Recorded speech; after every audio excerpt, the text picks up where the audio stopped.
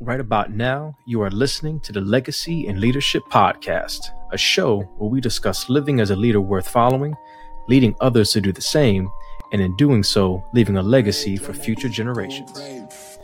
My name is Jimmie Gonzalez Jr., a learning and development professional and leadership coach, sitting down with my co-host, Anthony Devon Watts Jr., an expert contact center leader that has effectively led and developed dynamic teams with high motivation. Together, we have over 30 years experience in the corporate game. Join us as we discuss our growth as leaders, share the lessons we've learned, and interview others to see how their leadership style was shaped as they were mentored by adversity.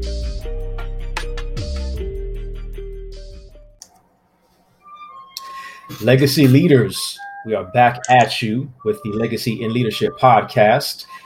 This is episode 20. Which we are very excited about. I am your co-host, Jimmie Gonzalez Jr., along with my boy, Anthony Devon Watts Jr. And again, because this is NBA, our Mentored by Adversity series, actually the fifth installment in our series, another very good friend of mine, Jay Jackson, is with us today. Good evening, sir. How you doing? Man, I'm doing well, man. I'm happy to be here, man. And congratulations on number 20. Yes. Thank you. We're definitely happy to have you. And yeah, we're excited about the 20th episode. We've been trucking along for the last about 4 months. And again, just very excited about the progress and this, what we call legacy leader tribe and community that is continuing to grow. So for our folks out there, again, so our hashtag legacy leaders, if you haven't done so yet, definitely want to make sure that you continue to rock with us and follow us on all social media platforms. Make sure that you follow us on Instagram at Legacy Leadership. You can find us on LinkedIn for our LinkedIn pros. Also on Facebook at Legacy in Leadership Podcast. We're on Twitter as well with the same handle at Legacy Leadership. And then, of course, wherever you're listening to us on all the major podcast platforms, make sure if you haven't done so already that you're liking the episodes. Leave us some reviews. We truly, truly appreciate the reviews and the feedback that we're getting from you. And of course, if you're looking and watching on the YouTube channel, make sure that you subscribe, that you hit the little bell, give us a like, and then, hit the bell so you can get the alerts of all of the new videos that we have coming out and the bonus videos. We're starting to throw in some additional content for you guys and some bonus videos as well. So if you hit the alert, then you'll always be alerted to the new videos and you'll be good to go. And then make sure, that you're sharing the podcast, sharing the video with friends and family and other individuals that you feel want to and need to be a part of this legacy leadership tribe. So I hear something in the back. Somebody over there practicing. Oh man, COVID got has school taking place at the house, so we definitely got a few lessons going on here. Okay, a few saxophone lessons. Okay. we were talking a little bit about that. Just kind of reminiscing. Again, Jay we're going to get into just what he does and the work that he's doing in the community. But again, we go way back, and I will say again, very happy about the fact that another Evans graduate and alumni represents me. And while we were friends as well, we were definitely bandmates. You were playing the trumpet. I also played the saxophone. So a lot of great memories following our fantastic football team in the early 90s. That at one time at band camp. Absolutely. So much fun. But it's definitely cool, man, back then and even now, just to see you from a creative perspective, leading in the community, leading your home, and hopefully inspiring the family and folks around you, again, to just continue to be creative and follow those particular pursuits. So for our listeners out there, definitely, again, an alum of Evans High School, but chairman and CEO of RYSE, which is a media production company. Won't you tell us a little bit about the organization, the company itself? Oh, man, phenomenal. Well, RYSE, we're in the media and marketing space, man. So we launched this company, 10 years ago. Actually, we're hitting 10 years next year. And so RYSE stands for Recognizing the Young, Successful, and Empowered. And we really are storytellers at our core, man. We love telling dynamic and empowering stories. We're really about making sure that we control the narrative and are making sure that we're putting out, positive narratives, from communities of color. And so that's at the core of what we do. It's so much more, and we'll get into it, but that's at the core of what we do. Rise to elevate or increase in rank, status, position, reputation, fortune, influence, or power. Wow. Representing young adults, 25 to 45. I still fit within that range. We're about to change that because I'm about to age out of it. You're glad you brought that to my attention. Absolutely, brother. Hey, yeah, we get age is a state of mind. It's state of mind. You say that when you get older, right? Age is just a state of mind. Yeah, man. But no, I'm actually excited, just to kind of talk with you, Jay, and hear a bit about what you're doing in the community. I think especially now more than ever, right? Because I know like most folks were probably all, waiting with bated breath to kind of see what the results of, this current election is. And, I would say, regardless of the outcome, for me specifically, I really hope more than anything, the level of civic engagement that people have had over this year, like that continues post-election, and people are really starting to think about ways that they can get involved. More importantly, not just with their federal government, but right in their communities. Like, how can we translate that same energy that's on the social media space to what's going on in the community? And so it sounds like you've been doing that. So I want to hear a lot more about that. Man, you're so right. And to piggyback on what you just said, I actually just had it. So we're working on a development, and I know we're going to get into the details, but just to piggyback on what you just said, I had a meeting today at the property with the city councilwoman who is over the district of where we're doing this development at. And people overlook those local politicians, but they're the ones that have so much more of an impact on your community, right? And so, just had that meeting at the property with her, talking about the vision, and she was talking about doors that she can open up and resources that she can help bring to the project. So whether it's Trump or whether it's Biden, whoever ultimately wins the election, I'm sure we'll know by the time everything comes out. The reality is the people, the council members, the commissioners, the people right there on your right within your community, those are the people you definitely need to be engaged with, and you need to be need to understand, because it's not even from just a business standpoint, because business and politics goes hand in hand, but where the schools where your children grow to, and right, and where you live, all of those things are just so important in terms of knowing who your representatives are and engaging them, because they're the ones that have the greatest impact. Well said, man. Well said. Well, no, we can definitely just jump right in, man.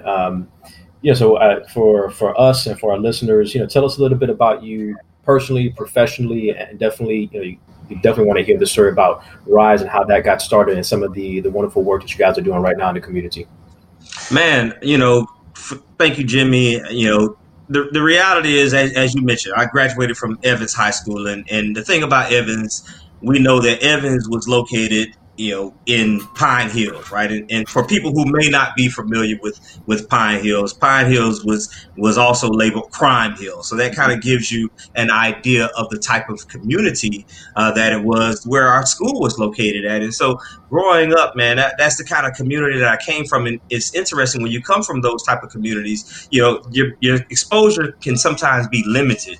And so when I was growing up, I idolized the wrong crowd. I hung out with the wrong people. And when you're young and you kind of come from those communities, you kind of put material things, right? Those material things are the things that you put value in, because you don't have a lot of material things. And so when you see people that are successful, you equate that to the material things that they have. And so, that was the things that I put value in growing up. And interestingly, man, I began to get exposed to different opportunities. And when I began to get exposed to those different opportunities, man, I understood the power of exposure, and I understood the power of stories, and great stories, and understanding people's stories. And so that was really the precipice behind, RYSE. When I graduated, I didn't take the path to college. I know a lot of people, do, and that's the path that they take. But that was a path that I was never pushed to because of the lack of exposure, because of the, I didn't have that, somebody pushing me from that perspective. So I went into the workforce, and I'll tell you a quick story that really kind of set the stage and planted the seed for me that really changed the direction of my life, man. I wound up getting this job working for Airborne Express, and many of you may be familiar with Airborne Express. You may not be, but, very similar to FedEx or UPS. And I'll never forget, man, they gave me this route that was on the east side of town. Now, we're from the west side, right? And so west side is kind of that's the predominantly black area. That's the that side of town. And so when they put me in this area that was the east side, that was like the more affluent area. And I wasn't very familiar with that area. And I remember telling the supervisors, man, put me on the west side. That's where I'm comfortable at, right? We like to be in a place where we're comfortable. And so I'm like, that's where I'm comfortable. I'm telling you, I can do a great job if you just put me in this area where I'm comfortable.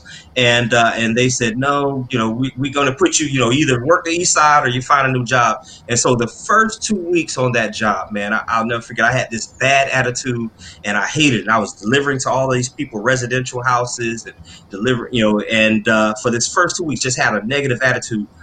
After 2 weeks, one day, man, I pulled up to this house, and it was like the biggest house I had ever seen at the time. I'm used to apartment complexes or shotgun houses, and I said, man, I have to know what it is that allow somebody. What do they do that they live in a house like this? And I went to that doorbell, and we know how the delivery drivers work. They go to the door, they leave the package, ring the doorbell, and they take off running, right? You never see them, right? They take off running and hop in their vehicle. And so but this particular day, man, I was standing there, and I remember shaking. I run the doorbell. It's 1:00 in the afternoon, and this gentleman answered the door in shorts and a T-shirt. And I said, well, sir, I'm your delivery driver. My name is Jay Jackson. And I was just wondering, what do you do for a living? You have a beautiful home. And he said, I run a business from my home. And I had never heard of this. And I said, you run a business from your home?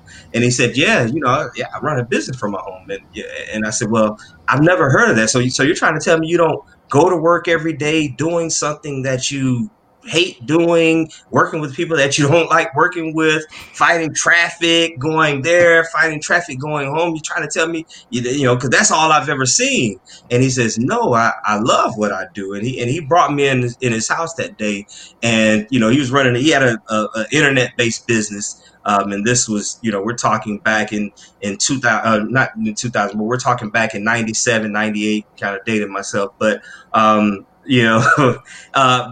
that planted a seed, and I said, I don't know how, I don't know doing what, but one day, man, I would love to run a business from my home, and that really planted that entrepreneurial seed that began to be watered with so many other ventures that I've taken on since that time. So, wow, man. So actually, no, that's powerful. What I love about that story, right, is to your point, it is the seed that ends up getting watered and then starts to bear fruit for future generations, because you had that one moment of being exposed to something different, something outside of your comfort zone. And you recognize, whether it be in that moment or in hindsight, the power of that exposure and hearing his story, seeing that this thing it's not intangible, it's not a dream, it can be a reality. This man is living it, right? And so I love the fact that where you're at now, with RYSE, your whole focus is on being able to highlight similar stories and experiences of success for people of color, so that the kid growing up in a disadvantaged area doesn't have to rely on the luck of being assigned to the east side to get this exposure, right? Yeah. They can come to your organization and get that level of exposure. I think it's powerful, man. Powerful. And there's a couple things, man. Number one, I always say finding is reserved for the seekers, and you got to go out and seek, right? And so ringing that doorbell that day, knocking on that door, man, that's what I always tell people. You got to go knocking on the doors metaphorically, right? And that was an interesting thing that happened. It also speaks to changing of the attitude. When we talk about leadership, it's about attitude. So that first 2 weeks on the job, I had a very poor attitude, right? And that situation, that experience changed my attitude. And from there, I began going to the supervisor saying, hey, listen, when you on the weekend, I want to work extra routes and put me in, more of these areas that I'm not familiar with. And then I began delivering to, the college campuses and to Lockheed Martin, and began just to have this curiosity. So that attitude shift really changed so much. And so I always say, success, man, it really begins with, your attitude and your state of mind. And so I just think that's so very important. Yeah, real quick. So I got to share with you. We have a tradition on the pod. When we hear something that is really powerful, like we call it out as a bar. And when you said that finding is reserved for the seeking, that is a whole bar. For sure. That's definitely getting taken. I'm going to add that to my arsenal, man. That was awesome. Yeah. Finding is reserved for the seekers, man. It's not for those who want it. It's not for those who want it, man, but it's those who go out and seek. You just can't hope and want, and you got to go out and seek, man. And those are the ones that get the doors open and get exposed to real opportunities, man. They put in the work and plant the seeds. So from those early seeds that were planted, and you continuing to do that work, to knock on doors and seek opportunities, how did that lead you to RYSE and kind of the start of RYSE Interactive? Phenomenal. So I ultimately did start my own business, man. And my first business that I started, I opened up a real estate company. And, I had bought my first house. I guess I've always had kind of this service mentality. I bought my first home, and I bought it at 22 years old.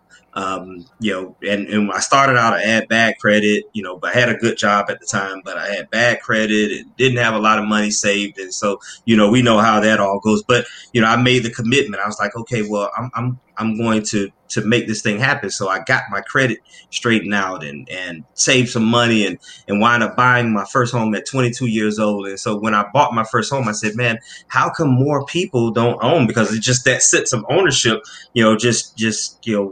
was certainly, again, it was a positive feeling. And my parents didn't own their home till I was there. They were probably in their mid 40s, at that point. And so I said, I need to find out how come more people of color from these communities don't own. Got into real estate, did well in it. The market was booming. And as a result, opened up my own real estate brokerage. And I really liked to then at that point hire, really begin to hire these agents who could come in and work for me, and I could train them. And we began scaling that. The success of that allowed me to invest in other. Now that entrepreneurial seed is planted and is watering and is thriving. And so I began to invest in other small mom and pop type businesses. I was I owned a hair salon that grew into a day spa, never cut a single head a day in my life, man, but it was a nice cash flowing for us. And as a result of those successes, man, I would be asked to speak to entrepreneurial, I'm asked to speak to youth groups, I'm sorry. And, people say, well, how do you come from, crime hills and all of this negative background to, this success that you're experiencing as an entrepreneur? I had been recognized by the Orlando Business Journal and had won an Entrepreneur of the Year award. And as a result of that journey, man, I would speak to these youth. They would say, man, they would just gravitate to me after I got done speaking. And they say, we see athletes, right? And we see the entertainers and we see those people, but we don't see people like yourself, like you're running your own business. And at the time, I had a little less in the middle. We had a little less grade going on. I'm looking at Jimmie, man. Jimmie don't have any grade, man. They're there, bro. They're there. But reality is they would come up to me and I said, what are you talking about? There are just so many dynamic, people out here doing phenomenal things. And they said, well, we don't see them. And I said, well, I want to do something. We got to do something about that. And that's when, I always say entrepreneurs, man, they love problems. And, they love problems because every problem bears with it a seed of opportunity.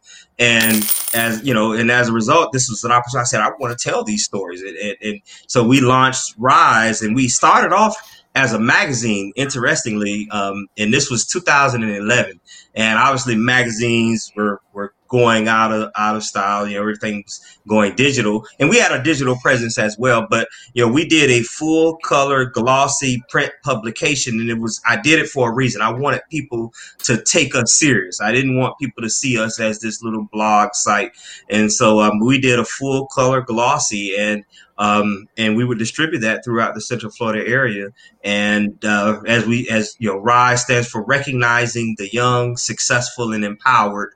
And we just told these great and dynamic stories. But even beyond that, we would host these events every time we released a new issue. And that was really where the business model for us was at. The magazine itself was a lost leader. And so we would do the RYSE Awards and the Women on the RYSE Honors. And pretty soon, companies began wanting to do business with us. Pepsi, State Farm, BB&T Bank.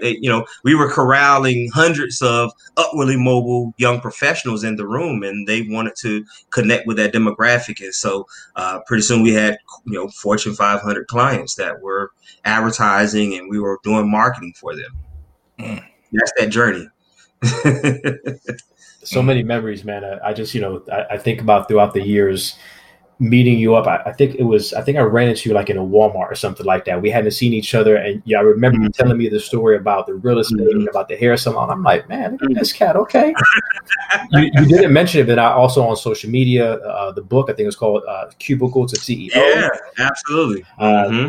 And even when I did Trinity Fitness, I also remember us meeting together, having lunch, and again, just the encouragement, the support that you were providing me at the time, and again, just the heart that you have for entrepreneurs and people who are trying to do big things in corporate America, in the community, and then the highlight for me too was the event that you hosted as well with, man, I just had his name and it just left my mind. The motivational, Les Brown. Yes.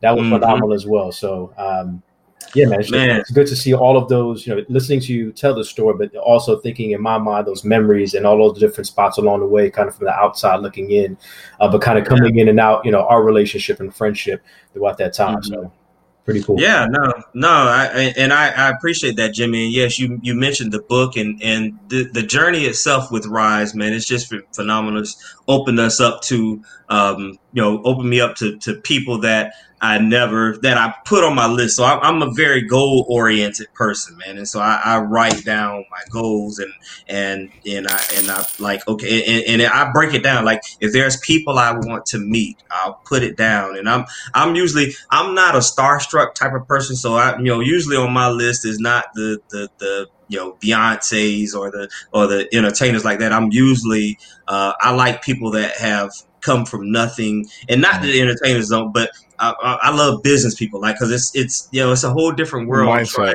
It's a whole different mindset, right? When you have to take this intellect and try to build something from it, and not necessarily just entrepreneurs, but people who have taken that their expertise and their intellect and either climbed the ladder in the corporate world or built something. And so Les Brown was one of those people that I had on my list, man. And this goes to show the power of writing down your goals. He was always somebody that, I hit a dark point at one time, and I got into Les Brown and would listen to, I listened to some spiritual things, and then I would listen to him from a motivational perspective. And I put it down. I said, man, one day I want to meet Les. And I remember we were coming off, we had hosted an event, and as a result of a lot of things going on at the time, the event didn't go as well, and it kind of put me in the hole. And I was in this negative state. And I'll never forget, man, I got this phone call, and it was like a Las Vegas number. And I didn't answer because I was like, who is this calling me? You kind of screen your calls nowadays, right? And so I remember listening to I listened to the voicemail, like, okay, well, who is this? And it was Les Brown calling me, right? And he was calling me and left this motivational message. So somebody had told him about the work that we were doing with RYSE and those type of things. And so here this person that I had on my list of goals. And so my point is that, that list of goals, man, is so important, because you don't even know how these things will manifest if you just put it down and say, this is what I want to achieve. These are the places I want to go. These are the people that I want to meet, right? And I'll tell you, everybody that's been on my list of goals that I wanted to meet, it has manifested. And so goals are important.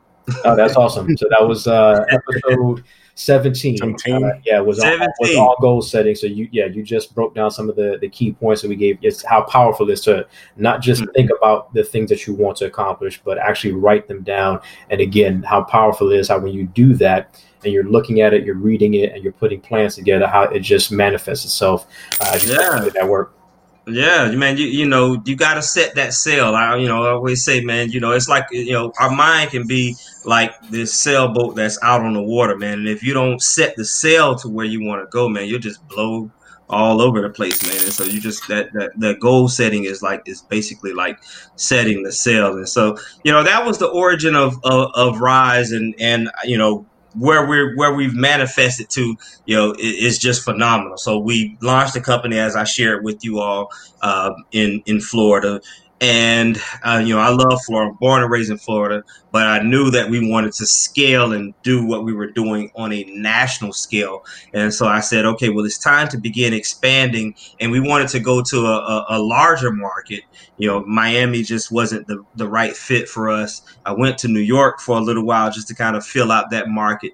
Way too massive of a market. I like New York. I love the mindset, the progressiveness of that market, but it was just way too massive for us to try to penetrate. And so, I came to Atlanta, man, and fell in love with Atlanta.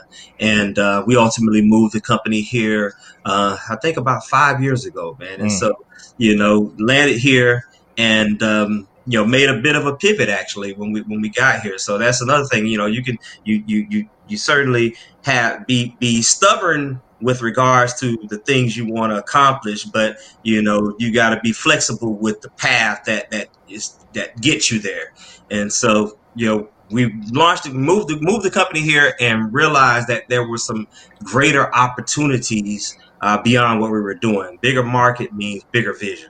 And so that's what brought us to the next iteration of the company, RYSE. Yeah, I like that, man. That's actually another bar, right? A bigger market, a bigger vision. And I think that can apply not just, as an entrepreneur, definitely as an entrepreneur, but in any other, kind of industry, whether you're trying to work your way up that corporate ladder. I think a lot of times at entry level, you kind of have this idea of, if I'm entry level cubicle, like how do I become supervisor or lead, right? And as you get exposed to more and more of the organization, your vision starts to grow, and then you start to manifest some bigger things that you couldn't even fathom when you were just the entry level employee. So I love that. Man, I agree. And speaking to that very same point, I'll tell you a frustration that I have when I deal with somebody that is in the corporate America, and it's something that I try to get them to see. And that what you just mentioned is so key, and that's looking at the company from a bigger perspective, right? So if you want to climb up that corporate ladder, you got to understand that you got to think the way the CEO or the leader of that company is thinking. And what they're doing is they're looking at the greater vision for the company. So they have to understand a little bit about each department. Whereas, what we do on an entry level, or what we do sometimes on that level is we're focused on our department and what can our department, just our department. But you really have to begin to understand, how does my department tie into this other department and this other department, and how does this affect the whole grand scheme of the company? Because I'll come to somebody and they may work in one department, and I'm pitching them, how we could do business with them that could even be beneficial for that corporate company. But they're so focused in tunnel vision on what they do, they can't even see the grand scheme. And I'm like, okay, well, I see I'm gonna have to go above you. Yeah, I'm gonna have to go above you. Well, this would have been a feather in your cap if you had brought this and it was a win. This is how you begin to curry favor, if you're helping and doing things that help move the company forward and move the bottom line, and not just accomplish these things for your department, but looking at it from a bigger perspective. And so, that speaks to what you just said, man, shared. No, absolutely, man. You have to maintain, especially in the corporate space, you have to always maintain like a biz dev mindset, regardless of what your role is in the organization, Absolutely. right? So you kind of talked about the evolution, right? Kind of the inception of the organization, the evolution, balancing all of these different responsibilities, man. I gotta know, like, how do you manage to keep yourself organized as an entrepreneur, right? When you are literally it all, right? You're the CEO, marketing, you're the driving force, you're the vision. Right, you're in the minute details, and you're also 30,000 feet up, making sure that you're still making the right progress. Like, how do you maintain your time and just making sure you stay organized? Man, it's really about aligning with people who are strong in the areas where you're weak. And that's really what it boils down to, man. I like to, I know a little bit about everything, and I know enough to know when I'm bringing somebody on that knows what they're talking about versus somebody who's just dabbling or playing around. You got A+ players, and you got people that are C players that are just average, right? And I always say, extraordinary is just that little bit extra, right? It's just that little bit extra. That's extraordinary compared to ordinary. And so that's really what I try to do is, man, just identify people who are extraordinary in what they do in the areas that I'm weak at, and just really try to align with them. And so it's about building out those key people. And sometimes I'll be honest with you, when you're starting out, it's tough. And if I'm going to be real here, sometimes when you're starting out with something, and Jimmie, when you were building, when Trinity Fitness, you were building this company, sometimes I always say there's committed and then there's competent, right? There's a difference, right? So sometimes the committed people, they aren't always the most competent, right? When it comes to doing stuff, they aren't necessarily the A+ players, but they are very committed to the cause, and you can rely on them. And then as you begin to grow and as you begin to scale, then you have to begin to identify, okay, well, now this person is committed, but they don't really have the skills in this area that can help us elevate above that level. And so you then begin to have to make that shift, and it's hard sometimes. It's hard because you got these people who have been committed, and you can still find ways to keep them involved. But you also, if you're trying to scale, you got to begin to say, okay, well, I need now somebody who is competent and they understand, and they're an A+ player, and they understand what we need to get us to that next level and above. No, I like that, especially because when we talked about time management in a prior episode, one of the things we broke down was around delegation, right? And I think that's what you're kind of touching on, understanding what tasks require my level of expertise, and then what tasks don't. And if it doesn't require my level of expertise, how can I get that task to the person who is the expert in that space? But I also really appreciate you bringing up the difference between committed, right, and competent. Because that is something that I can imagine you run into, especially as an entrepreneur. If you're building something from the ground up, you may have some people that are on fire for the vision, the mission, but they don't necessarily have the robust skill set to take the organization to the next level. It may be a good fit for where we're at right now, but when we talk about scaling in the future, it just may be a little bit beyond their depth. And that's where you as a leader have to be able to navigate that transition while still keeping them engaged, but moving towards somebody that may be a little bit more competent to get you to where you need to be. So I really appreciate you sharing that word of advice. Yeah, man. Hey, I'm just speaking from real life, but they say real life situations. Yeah, that's helpful, man. It's helpful. So, So we talked a little bit about just kind of how you built the organization, how you managed to stay organized and on track and meet all your professional demands.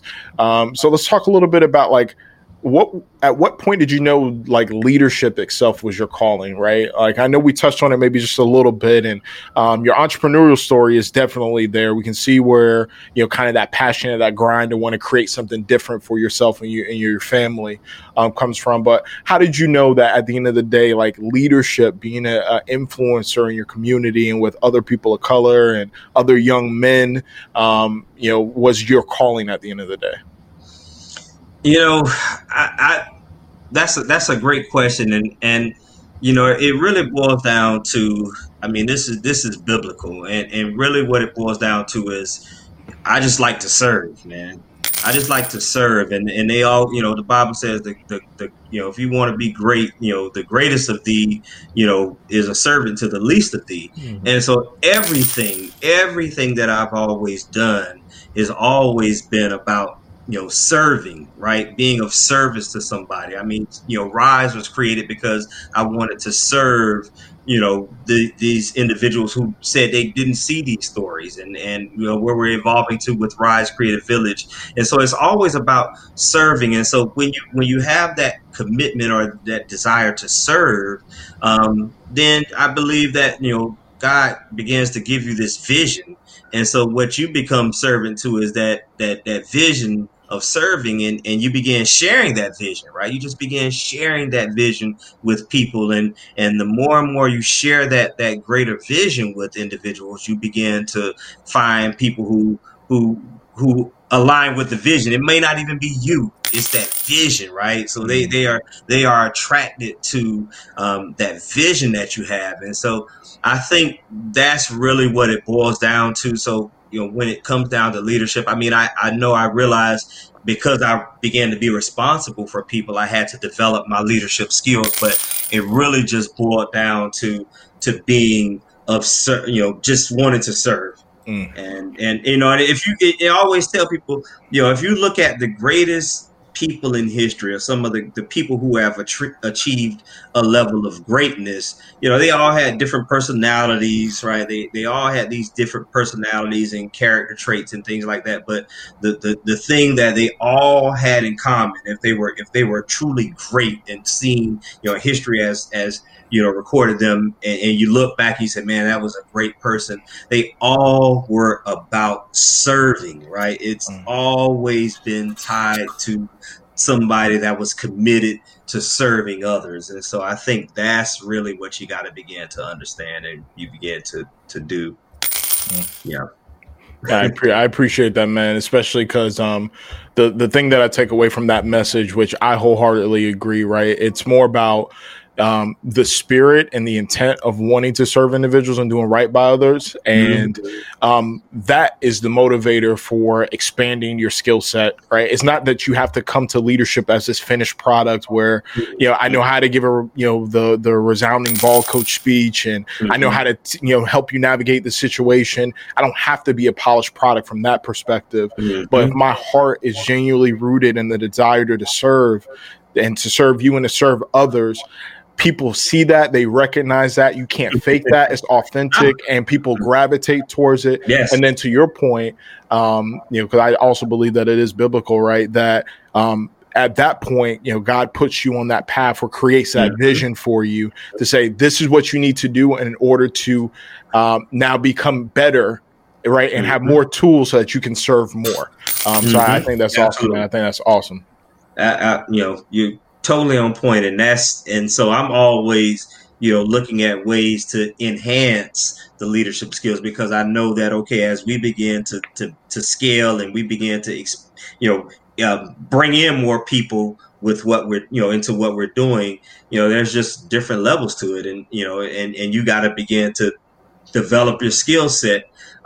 You also got to align with mentors who can provide you with some insight. And it's so funny, because as I elevate to the next level, I realize, man, I have to align with, mentors that are on that level, or that are greater, on a greater level, because the challenges that you begin to face are they get greater as the more you begin to scale, and the more you begin to grow your company, and more you begin to serve. And so we got challenges now that we're dealing with as we scale. So absolutely. Powerful, man. Powerful stuff. Yeah, I'm just taking notes of all the nuggets that are being dropped. And when we talk to our legacy leaders about what does it really mean to be a leader worth following? You mentioned earlier, you have to have competence. Yeah, you need to be committed, but you have to have a certain level of confidence. It really needs to be about serving others and not serving yourself. And then humility, right? So being humble, though, helps me to realize that I don't have it all figured out. And in order to do that, I can read and I can do these different things to increase my knowledge and to develop my skills. but let me go sit at somebody else's feet. And let me get mentors that are going to be able to teach me and help me and encourage me along the way so that I can continue to increase my knowledge, my skills, and take it to that next level. Like you said, the more responsibility that I get and the further that I'm trying to go, the person who I am today is probably, or even the team and the person that we have today are probably not what we need that to get us where we want to go tomorrow. So in order to get to that future state, into that vision, we're going to have to level up. We're going to have to level up our knowledge, our skills. All of those things are just great points again, and fit right into what it means to truly be a leader worth following. And you mentioned something, Jimmie. You mentioned about humbleness, and I believe in that. But I'll also add something to that I've noticed, shifted in me, right? And that is as we begin to as I began to develop my skills and we began to scale, I've always been humble and, hey, I want to learn. But then there became a shift where the confidence kicked in. And there's times where I'm talking with my team and, we just had this with our the person who handles communications for us. And she was saying, well, hey, Jay, with our project, here's a couple other projects that are very similar. This could be competition for us. They're operating in the same space, and this could be competition. And it got to, I'm at a point now where I'm like, no, they're not really competition, because I know, right? I know the lane that we're in, and I know who we're looking to serve. And if anything, they can be collaborative partners. But, there is no competition with the vision that we have. And I don't even want to, compare myself to them, because we're in a different lane. We're doing, our own thing. And I know the vision that I have, and they don't have my vision. They may be, operating in the same space, but they don't have my vision. And so now I'm confidence on level 10, right? You know what I mean? Confidence on level 10. And so I still want to learn, but at the same, I'm still open to learning. But at this stage, I'm like, no. I know that, what we're working on now, they're going to come, they're going to want to be a part of what we're doing. And there's going to be, and we need to look at ways to begin to collaborate as well. So there becomes a shift. No, well said. I respect that. Oh, for sure. I mean, as a leader, when you're looking to influence, and you're looking to, maybe you're not looking for followers, but people want to follow folks that are confident. So yeah, there needs to be a certain level of humility, but you also have to be confident in your skill set, right? And your competence level, and the vision that you have, and knowing that this is where we're going. These are the things that we need to do in order to get there. And like you said, and it's really important what you said about knowing the lane that we're in, and also knowing who we're trying to serve. So I know my audience, I know the lane we're in, I know the direction that we're going, and I'm super confident in that I'm not worrying about whatever the people are doing, because this is where we're at. And I love how you said too, they could be a collaborative partner, but they're not somebody who I'm going to necessarily fear or be afraid of as competition, because I know the vision, I know the direction that we're headed, and again, who we're trying to serve. Absolutely. So we talked. No, go ahead. No. What I haven't talked about, and I don't want to take it, but we haven't talked about the evolution of RYSE, right? So I've talked about the magazine, and we can get into this at some point, but where we are now since moving to Atlanta, what we've evolved to, and how we look to be of even greater service, and how the vision has evolved from that magazine. I wish I had one in front of me that I could hold it up. I have to get one, but no, by all means, man. I'm excited to. Again, this was probably a couple of weeks ago on LinkedIn, and I see your post, and my excitement just went to another level. I realized, again, your vision and what you're trying to do, not trying, but what you are doing in the community, and where you're going with this particular project. So by all means, I want to hear all about it. Absolutely, man. And so I mentioned how we moved the company to Atlanta, and we just saw, even greater opportunity. So we were still doing the same thing, but it was interesting, about Atlanta, great market. I do like it here because it's, very progressive. But what you also have is you got people that are operating on a different level than what we were used to, where we were coming from. And so, what we were doing, it was small time in the market that we were moving to. So, we went from being a big fish in a small pond to being, this little teeny tiny tadpole in a much bigger fund. And that's when I made this statement, bigger market mean bigger vision. And so, we kept doing what we were doing, but as I mentioned, entrepreneurs always looking for, opportunities. We're not, they're looking for problems, right? Because they know every problem bears with it a seed of opportunity. And as we were working with these creatives who were working with on the storytelling, one of the things that is going on within this market here in Atlanta is you got a lot of production and film and music, and it's just this creative hub. And we know about hip hop music and all of this stuff that was birthed out of Atlanta, a market like Atlanta. And so we work with a lot of these creators because we were creating content for these brands and doing marketing. And I would talk to a lot of these creators and I say, hey man, you got multi-billion-dollar film and production market taking place here in Atlanta. I know you're taking advantage of that.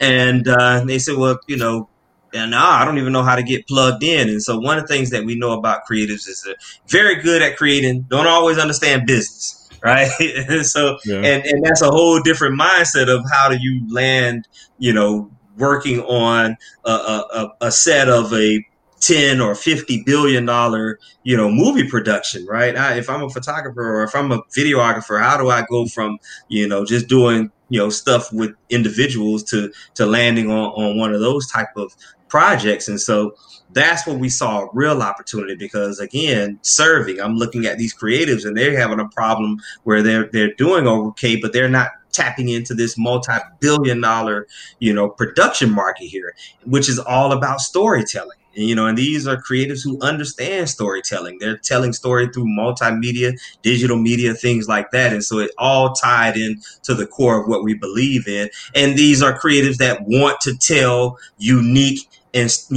stories that aren't often told, that goes back to the narrative of us seeing those positive images. We think about Black Panther and how positive that was for, the African American community to see this Black superhero on the big screen, right? And that was very powerful. And now you got you got kids, instead of being Superman or Batman, they want to be, T'Challa, and so, things like that. And so that birthed this whole concept of what we call RYSE Creative Village, man. And RYSE Creative Village is a project where we recently purchased a former Atlanta public school, which was not an easy process, but we purchased a former school that has been closed for about 16 years, man. So you got this property that's 31,000 square feet sitting on 4 acres of land that's just been sitting dormant and vacant, man. And we're converting it into this content production studio and development incubator for creatives that operate in the film,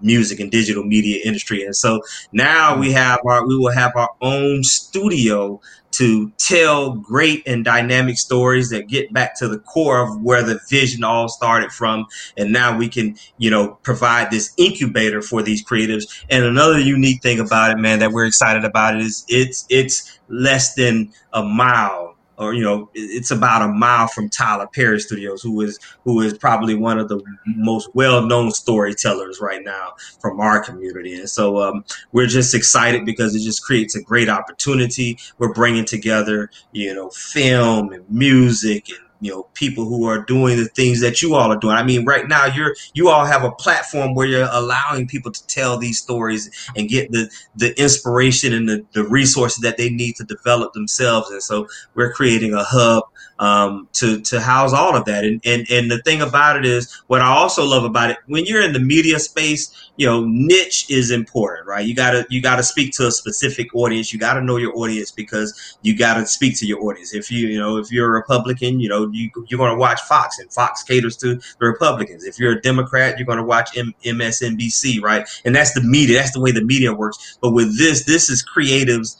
as a whole. So now we get to expand and we get to serve serve, the creative community as a whole. Now we know that, communities of color often, are disproportionately have less access to opportunities. So of course that's important to us. But now we're just being able to serve an even greater market of people and expand upon the vision. So while we're working on this first location and getting this first location open, the vision then begins to, launch into other markets and really begin to build this creative, as we call it, ecosystem, And so that's really what it's about, man. And so serving, again, goes back to the core, right? We want to serve and serve these people who have these dynamic talents that are often undervalued.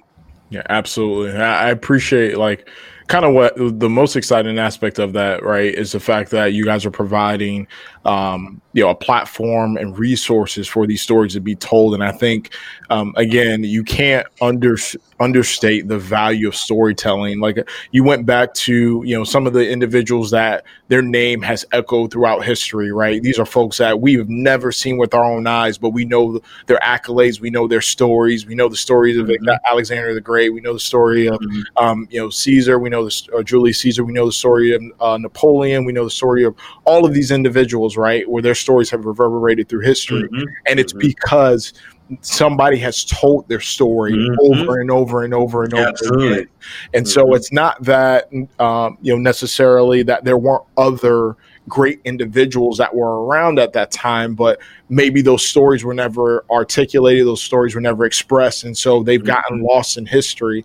And, I think about even right now, with my youngest Lennox, so much of his development is driven, especially he's 1 year old, right? So much of his development, his early formative years is being driven by the stories that he's getting exposed to, not just from me and, and his mother, but also, when he's watching TV, right? When he's listening to music, all of these things are helping to shape his worldview and what where he sees his value is in the world.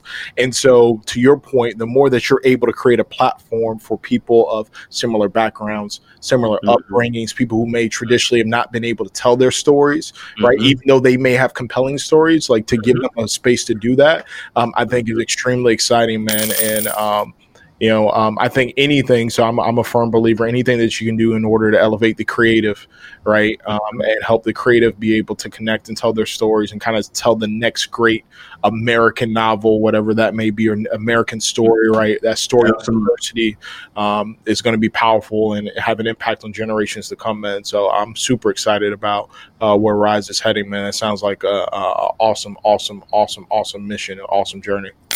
Man, we're excited about it as well, brother. We are excited about it as well, man. And so you totally understand where we're coming from. And what I also love about this is that, we are so gifted, we are so talented, as a people. But this particular facility allows us to bring a lot of that talent together under one roof, right? So I may be great at cinematography. I may be great at filming and doing video production and things like that. But now I have the potential to connect with somebody who's great at sound and audio engineering, right? And I might, then be able to create. I might be in this environment now where somebody who's great at storytelling, who's great with the pen, but I got all of these stories. I just don't know how to bring them to life. And so now I can connect with this videographer who can shoot these things, and I can connect with this audio engineer who can really sound mix this thing for me. And so we just create this environment, and then I can connect with somebody who is creating these tracks, and they might can put some music and a soundtrack behind what we're doing. And so now you're creating this environment where, as before, all of these talented people were fragmented all over the place. Now we can bring them all together under one roof. And the business side and what I'm good at is building relationships. So we're meeting with people from Amazon Studios and some of these other more corporate brands that need these stories. And so now we can also help to not only bring these creatives together, but then help to facilitate connections to real opportunities within the industry for them to be paid for that creativity and that culture that they bring. Awesome. Make sense? Perfect. Absolutely. No, I mean, I just, again, I get, literally getting goosebumps just listening to you kind of tell my story. I get excited, man, about the opportunity that you're trying to create. Obviously, us having a friendship and just being sincerely happy for you and happy for the community. And it's great when somebody is telling a story and they're casting a vision and you can see it. And obviously, having seen some of the pictures and stuff and the work that's going on right now and the future state, it's just exciting. It's inspirational. And I think about, those different people who are going to be in that spot, doing all of those things that you just mentioned, making videos, filming, creating music. I told you, maybe you would have a chance to go down there one day and, record one of our podcast sessions. That would be phenomenal, man. You all come up for a week once we get open and things, and maybe come up for a weekend, and you all line up multiple. There's some great stories, so you all line up multiple things, right? And so just all the opportunities and it started and to kind of piggyback, and I know we're probably running out of time, but when I started this whole Rise Creative Village concept, man, they say great ideas often have lonely childhoods. Great ideas often have lonely childhoods, and basically what that means is that you might have this idea, and I'm talking about casting vision, but everybody can't see it initially, and so sometimes it's just you, right? And so I was telling people about this whole Rise Creative Village concept, and there was not a lot of belief in it. There was not a lot of people that wanted to get behind the concept. And then when we found this school property, I found this school property, and I said, hey man, this could be it. And I mean, you're talking about a building that's been vacant for 16 years. So people come in, man, Jay, are you crazy? Look at this building, right? And it was a solid building, but you got windows busted out, and homeless people have been living in the building and things like that. And so, but I could clearly see this vision for this thing and what it could ultimately be. And so I just stayed true. I stayed committed to the vision and committed to the impact that it could have, and that, and the why.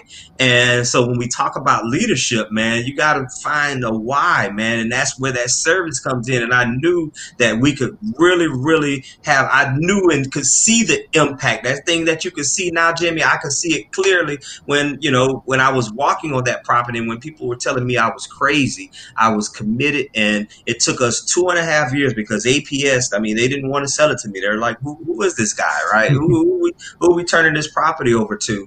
And so it took a while, man. I had to jump through all kind of hoops. They didn't make it easy, but I was committed. And now, I mean, we have a meeting coming up at the property Saturday where we're going to, do some social distancing, but we have people from these various different industries who are leaders in these industries, in the entertainment world, music. And I mean, we're bringing these people together. They're coming and meeting at the property because now they see the vision. Now they want to be a part of it. And I'm talking about notable names who we can't, it's a little early for me to mention, but now we're starting to get some of those people on board that can open up even more doors for us and really begin to get even more buy-in to where, Rise, pretty soon Rise Creative Village is going to be a name that people are going to be hearing in terms of the what we're building and things like that. And so it all started, man, with that vision. And so if I can speak to anything with regards to leadership to people, man, stay true to your vision, stay committed, stay faithful, stay prayed up, keep believing, and don't give up. You have to pivot. You might have to shift. You might have to, recalibrate,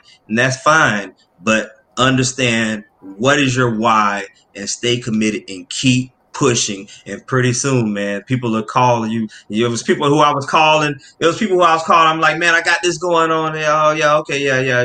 Emailing them, and they weren't hitting me back, and now they're reaching out to me. Hey, man, I want to find out how I can be involved. And that's fine with me. I'm like, absolutely, come on in. You didn't ask me before, but that's fine. Man. Now that was great words of advice, for our legacy leaders out there that are listening. And I'm just sitting here writing, some of those nuggets down. Stay true, stay committed to your vision. And I know Devon and I kind of looked at each other as you were saying it. Know your why, because we've been talking about that almost every session over the last probably 3 episodes. About goal setting and productivity, but in all those things, right? It's helping you to achieve your purpose and to achieve your vision. But if you don't know why you're doing this in the first place, I do have one more question for you, because you're going to hit adversity, right? And if you don't have a solid grab on your why and that vision, it's going to be easy to give up or to say, you know what, this is not worth it. So talk to us about, in the past or maybe even recently, some of the adversity that you've gone through. And as a leader, it's easy to lead through the easy times, but how do you lead through that adversity? We definitely face some difficult times, man. I mean, going through this process was not an easy one. And, one of the things I can say, man, I stayed true to my why. And this is something that I believe in, that we all have a purpose, man. I believe that we all have a God-given purpose. And that was what got to me, man, is like, I know there's a purpose for what I'm doing, man. And I know that there's, something greater that I'm supposed to accomplish. And I'll tell you what wound up happening. I didn't give up, and I kept pushing. And every time I hit a roadblock, it got to the point where, man, I was like, okay, God, I've done everything that I could do. I've done, I'm going to take it to the spiritual level here, because that's what I know, had a help me through. And every single time I put in the work, I put in the work, but every single roadblock, and I knew long term, I'm like, okay, well, I know I'm going to have to face some roadblocks way down there, but I'm not going to let that stop me. We're working. I mean, this project itself is a $10 million project, right? And if I would have said, man, I don't even know how in the world I'm going to get $10 million, right? If I'd have started there, I would have stopped. I would have quit. But I'm like, okay, well, the first thing I need to do is get this thing under contract, right? And so I need $10,000 to get this thing under contract. I'll figure, I got to tackle that hurdle first. And so that's what I would say, focus, just have the bigger vision and then tackle one hurdle at a time. I got that first, I had that $10,000, put that escrow deposit down. Now we got to go through that pre-purchase stuff.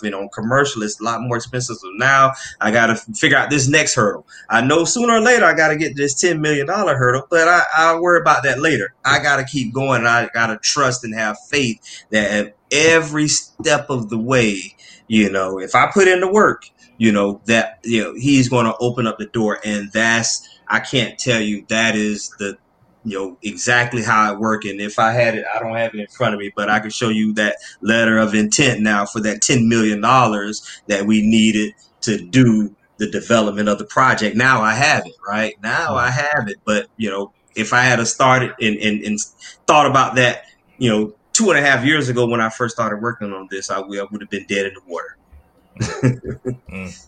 Yeah, stay true, stay committed, and what I didn't say, but I have it written down, is stay prayed up. Yes, and it's just so important, man. Like you said, to know, maybe you don't have it, it's not 100% clear, but knowing it in your heart and your spirit, your God-given purpose, and staying faithful and staying committed to that, and knowing through there's going to be tough times. You have to put in the work, but sometimes it's like, what, I'm doing these things, but like it's going to take divine intervention in order to make these things happen. And I'm going to have faith that with my work and my faith in God and the prayer that I'm doing, that all of those things are going to come together. Absolutely. And one last thing, man, I'll say this is, you may not have it all together, man. You may not have it all together. We're redeveloping a property that has been vacant for 12 years. And I had real estate background, but I've never developed, a 31,000 square foot property where, on some of the land we're building apartment complexes. It's going to be live, work, play. And this is, greater than what I even initially envisioned.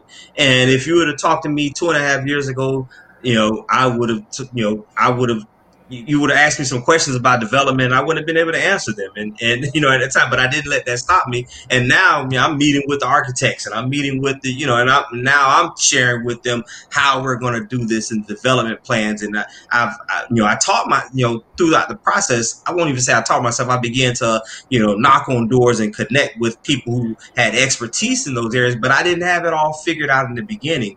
And so I think that's important, though, because I think a lot of times people look at something that they want to achieve and they see it to be so overwhelming because, okay, well, I want to do this, but I've never done anything like this before. And so that gives them pause, right? And they say, well, you know what?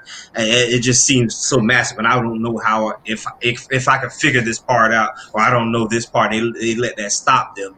And I tell you, don't let that stop you. You move forward, but you move forward and you be curious. You knock on those doors. That's, ring those doorbells. It goes down to finding, again, is reserved for the seekers. And I began to seek out information and seek out insight in those areas where I was weak. And, we've gotten to this far, so I'm thankful. Well, I am thankful that we sought you out, my brother, to come onto the podcast and provide all of these golden nuggets to our legacy leaders. Do you have any additional questions or anything, Devon?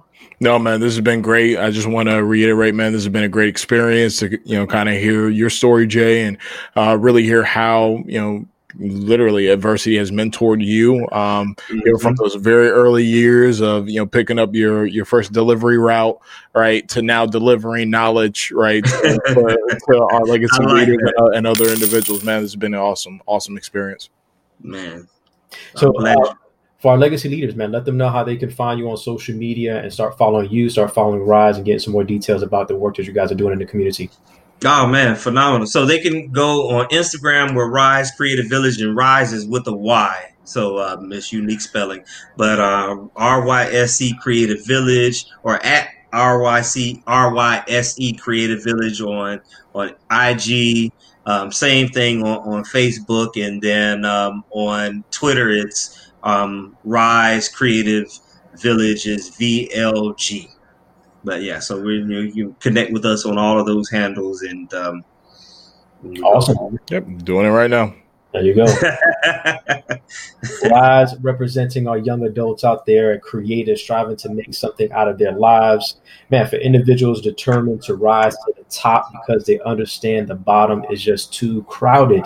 Absolutely. So to our legacy leaders out there, the question is, are you on the rise?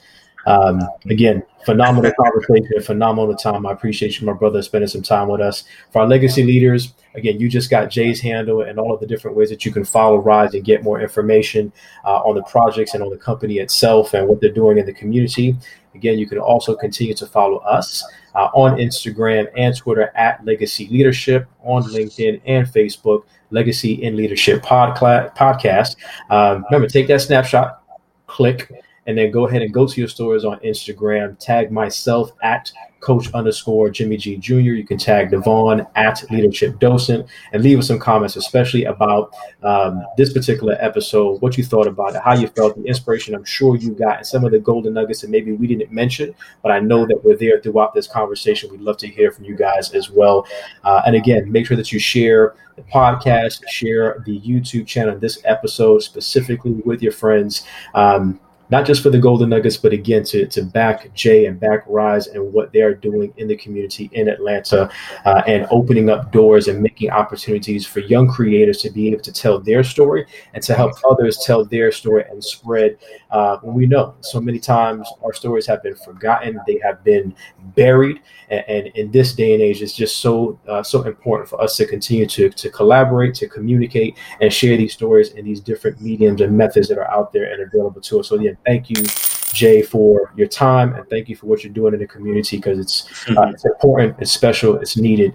And again, as a long-term friend, I just appreciate, again, what you're doing out there. So for our legacy leaders, again, we appreciate you guys very much. Until next time, God bless and stay encouraged, y'all. Take care. Rage on that beat, going crazy.